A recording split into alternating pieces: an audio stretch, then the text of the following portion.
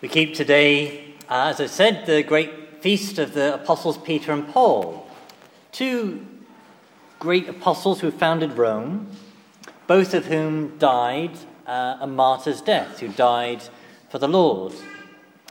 But when I was preparing my sermon for today, and I was reading through the readings that were given today, I was struck by the fact that both our first and second reading refer not to their martyrdom, but actually to their being spared death, being rescued from death. So we heard in our first reading about how when Peter was in prison, he was sent an angel by the Lord to rescue him from prison. And in our second reading, we heard St. Paul too, referring to how he'd been spared by the Lord, that I was rescued from the lion's mouth. And our psalm echoed similarly the same refrain. The angel of the Lord rescues those who revere him. And yet, both of them ultimately did die for the Lord. They were rescued that one time, but not indefinitely.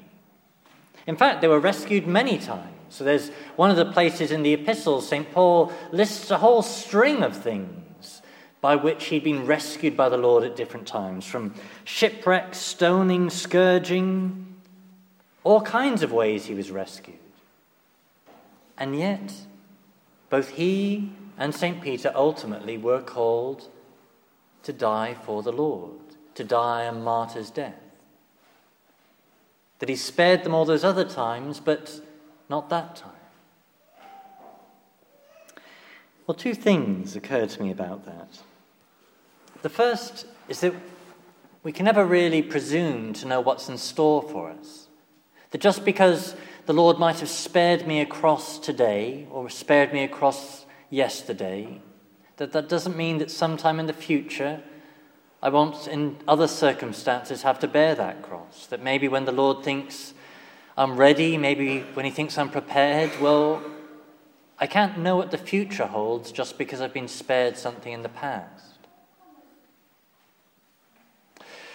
But secondly, at a deeper level, I think what this points to is what the real rescuing that the Lord does for us is about.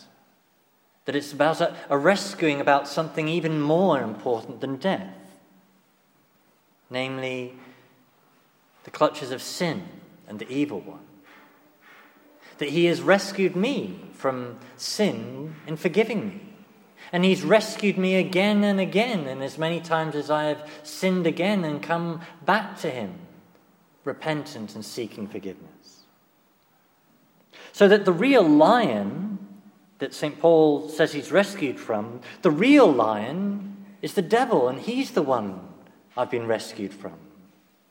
So St. Peter puts it about elsewhere. He says, the devil prowls about like a roaring lion, looking for someone to eat up. And so when the psalm is telling us that the angel of the Lord rescues those who revere him, well, that deepest rescuing is the rescuing from sin, the rescuing from the clutches of the evil one who seeks to drag us down with him.